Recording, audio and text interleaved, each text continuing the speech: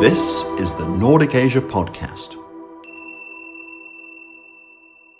Welcome to the Nordic Asia Podcast, a collaboration sharing expertise on Asia across the Nordic region.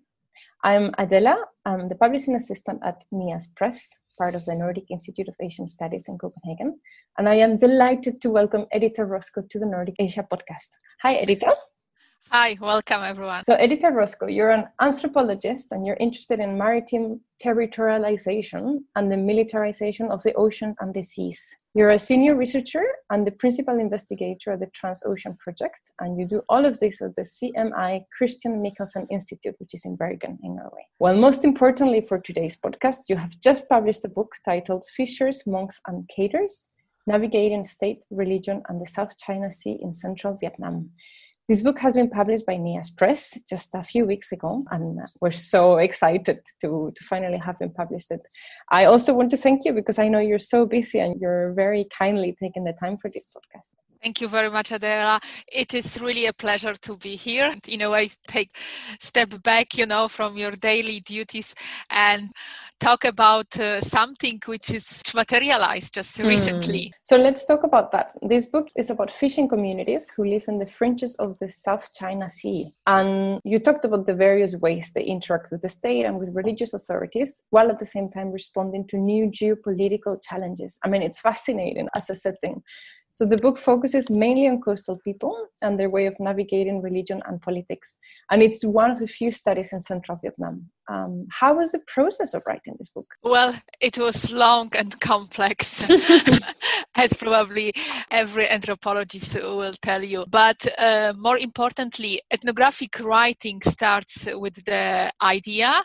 Then you go to the field and your previous preconception or presumption are crushed totally in the field. And then you come back and actually you have to make sense of the messy material which you gathered during field work and tell the story. And I think that's the most exciting and most difficult part, to tell the story. And it took some time for me to actually conceptualize how to tell the stories, because I was in Vietnam before I started to do my field research for this particular book. So I spent 3 years and I was very much interested in religion, and I wanted, in a way, pursue this topic further. And there were already fantastic books about religion by authors such as Ivan Luong, Sean Malarney, Kirsten Andres, Philip Taylor, Alex Soucy, or Oscar Salemik.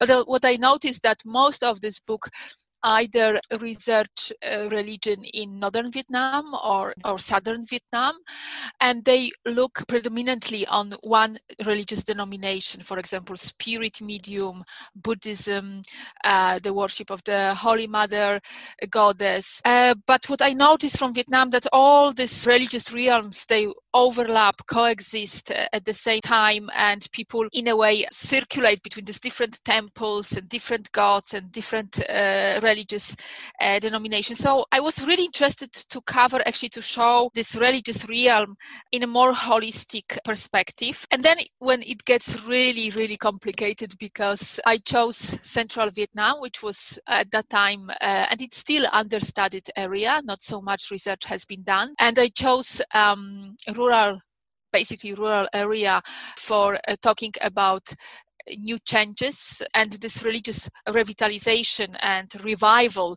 in Vietnam, which was very much visible in urban centers such as Hanoi or Saigon or other bigger cities, but maybe not that visible in central Vietnam. And then it became more complicated because I chose fishing communities, which once again brought a new dimension of spatial and temporal, in the sense of engagement of fishermen with the coast, with the sea, with the environment. And so through the process of writing, I found myself somehow torn between different problems which in a way appear during my fieldwork, and also writing where the focus should be, whether that should be religion or actually life and engagement of these communities with the sea. And at the time when I was in the field, many of these fishing communities were considered as not very much representative for the Vietnamese culture by, for example, my colleagues from Hanoi.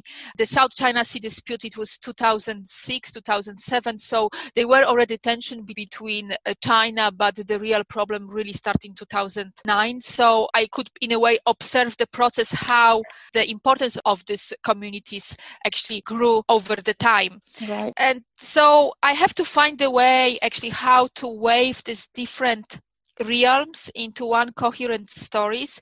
And this is probably how I developed this model of triadic relation and navigation between the state, religion, and the South China Sea, which actually bring everything together: the environment, the sea, religion, political aspects in this analysis. Yeah, we'll speak about the triad later on, because I find that a really interesting sort of way to look at your particular setting. But let's talk a little bit more about the field site. So in the book, you refer to your field site as, or in Vietnam, as the country's loose ends. So Vietnam's loose ends.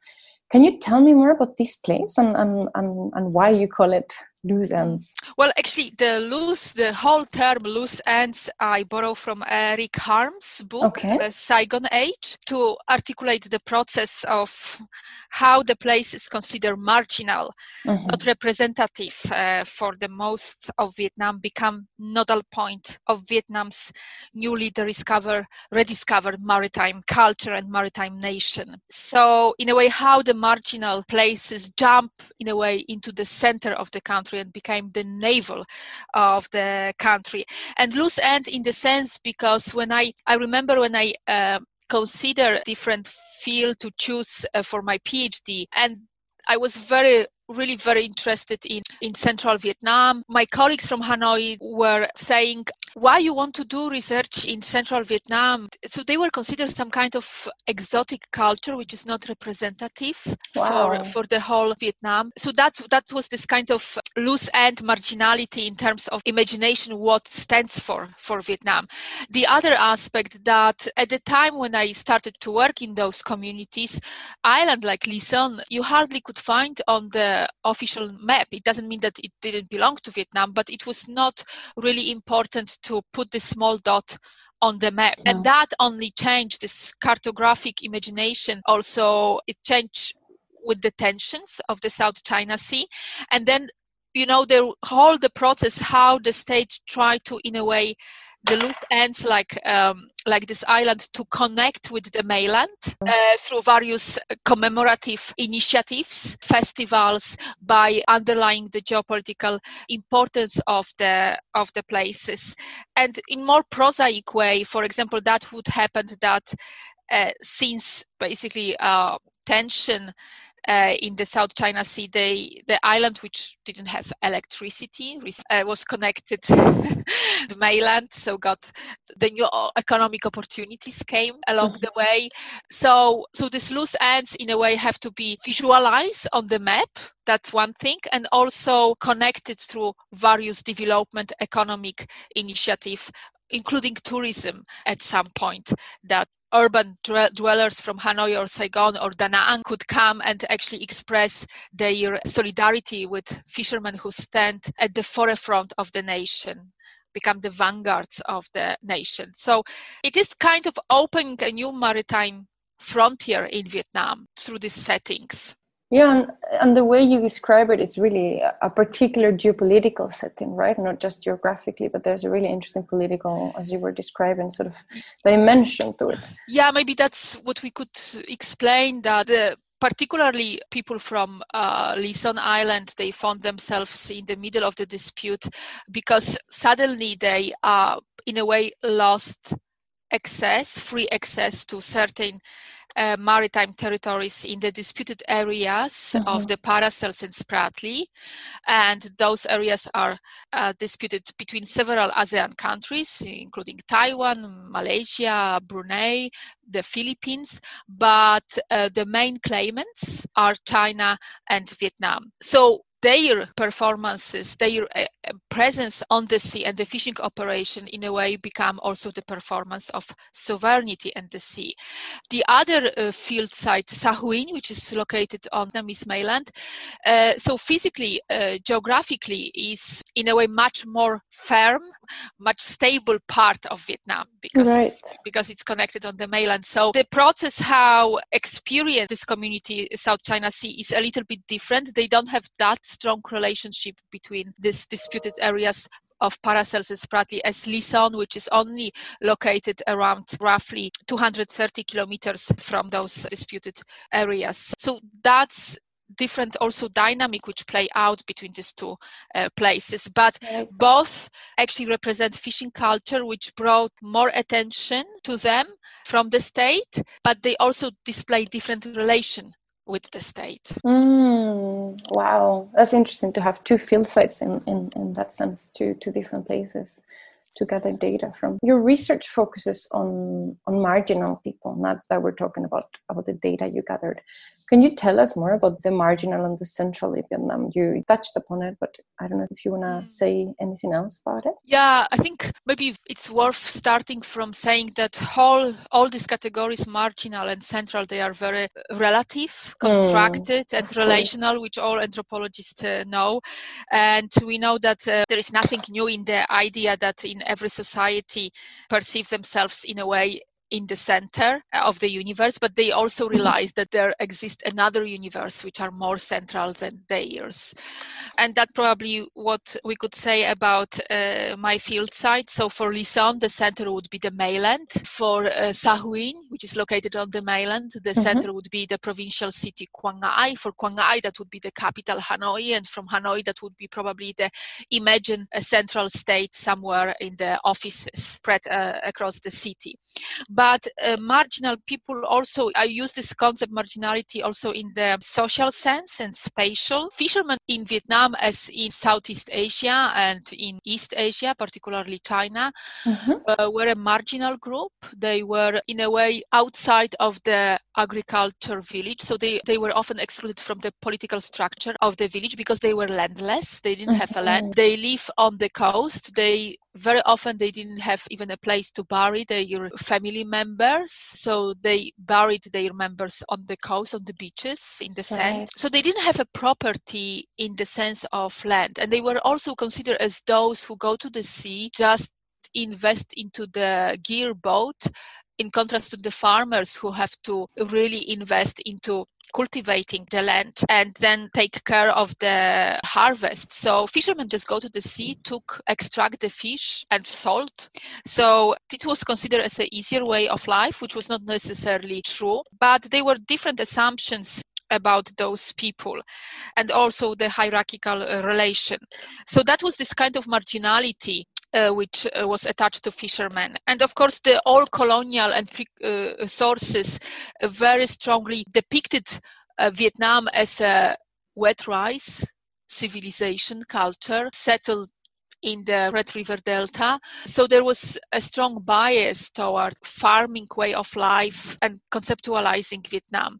And I think with new scholarship of Litana, Charles Will, Whitmore, we also, Anthony Reid, we actually got a new picture of Vietnam that the sea was also very important. It's not that it takes over the land, but both the land and the sea is integral part of Vietnam and shape the whole society. So there is also this marginality, geographical and spatial marginality, because as I said, they were not considered as a representative, unusual for the whole Vietnam. And there is also the tendency sometimes to talk about Vietnam or Vietnamese-ness as something which could be representative for the whole country. And I think it's important to underline, as an anthropologist, it's underline the regional and local differences and that they are different way of being and acting as a Vietnamese.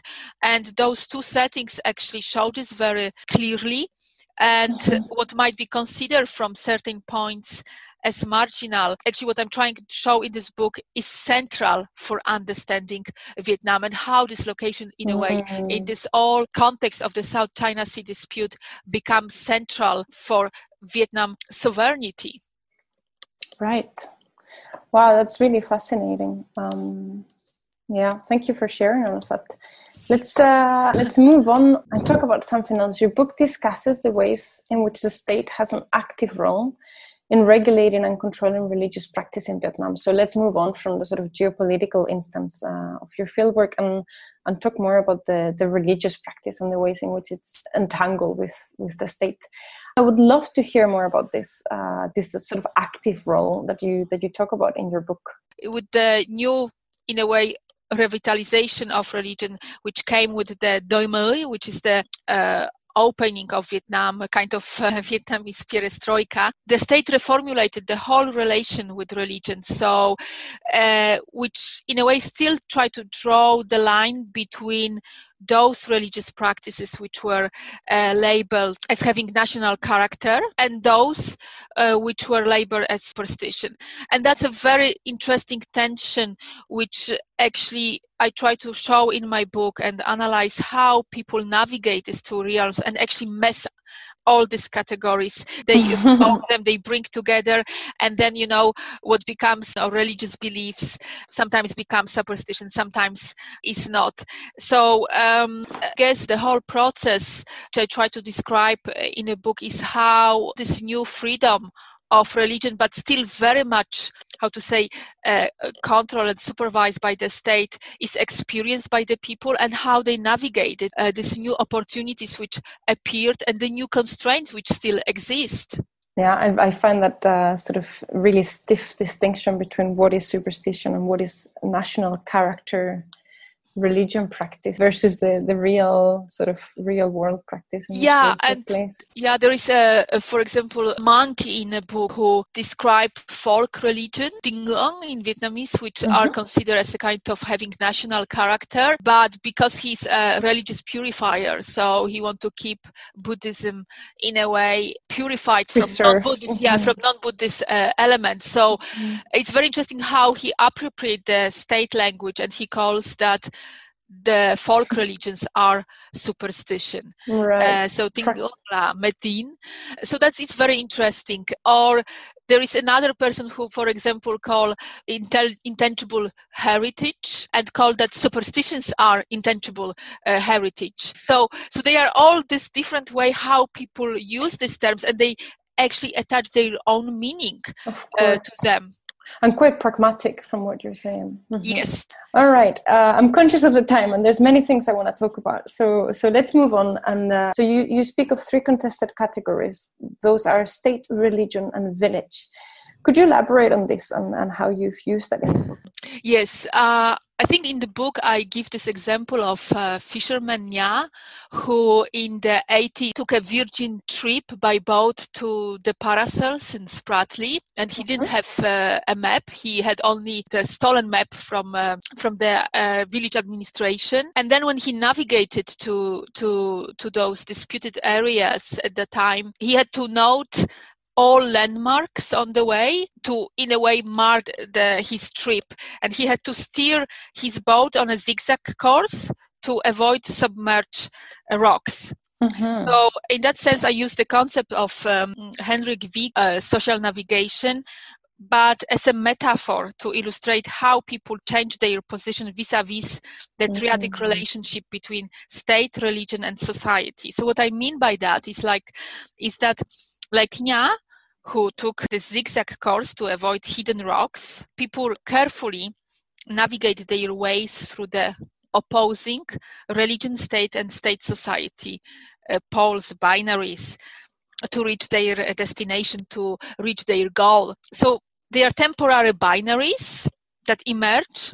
Right. And can be imagined to the mythical Greek monster Scylla Habridis, lying in wait on other side of the narrow waters and threatening the navigators, who has to find a way how to turn and how to act and how to actually navigate the whole dangerous terrain. So like these mythical monsters cum landmarks in the seascapes, the authoritative ideologies of state and religious authorities, these modernizers, are important and even necessary reference points for people to navigate every life, and they cannot be ignored because if overlooked they become really a hazard and a considerable dangers for the navigator. So in that sense, my understanding of social navigation, which I take from Henrik Wieck, is a bit different, because it's not only navigation in the situation of chronic crisis created by war, structural poverty, or endemic violence or crime, but also it could be in the situation where order exists alongside unpredictability, brought by these authoritative visions of the state and ideologies. So in a way, this triadic model of contested category state, religion, and village shows how the state and religious authorities, they constantly bring these binaries between politics, religion, between modern and backward, between secular and religious, between religion and beliefs into life, and they undermine. These binaries appeared, they are temporal, and they dissolve and undermine. I think Eric Harms shows in his books that people not necessarily bring these binaries in everyday life, but they are not necessarily clear-cut in everyday life, but they make sense for the people. They, in a way, clarify their worldview. So getting a little bit different perspective, because I actually show in my book how these binaries are politicized in everyday life, that they matters because the political values are also attached to them. So that would be an important difference. But it is important model because it shows that the relation between state, religion, and society goes beyond resistance, beyond hostility, that not necessarily religion could be opposed to the state. Sometimes these religious authorities are on the other side of the pole with people who actually side with the state. Right. So, and it's constantly shifting. So as these fishermen shift their position at the sea, the same happens how they navigate those binaries in daily life. That's what I was picking up from you were saying, that again, that pragmatic navigation of daily life. All right, let's again change up the topic. I was so happy to see that chapter 6, you dedicate a whole chapter to women and to gender, not just women, but gender relations. You discuss the ways in which women, quote, subtly undermine men's power. And there's a really funny, interesting sort of anecdote from your fieldwork about a chicken that I won't spoil the anecdote to the potential reader, so I'll just leave it there. But could you tell me more about gender and how this fits with religion in context? Okay, so I will leave this anecdote too for the reader to read. So I will not bring that, something which maybe encourage people to look at the book. Yes, maybe. Well, in Sahuin and Lison, women for a long have been excluded from the religious domain as in other parts. So they couldn't, for example, in northern Vietnam, women didn't attend. In the pre-colonial and colonial time, they didn't took part in religious events in communal houses or in temples. In central Vietnam, they were also excluded from the religious domain of the fishing communities, for example, like whale spirit worship or Tiên Nha goddess. Particularly in Sahuin, there were all these ideas about that goddess, Tiên Nha, which is a very important goddess for fishermen, particularly didn't tolerate women. So, and that's an interesting dimension, that even there is a lot of female goddess, and in central Vietnam, it doesn't mean that there is no ideas of misogyny towards women. It doesn't make, for example, that free for women to attend these religious spaces.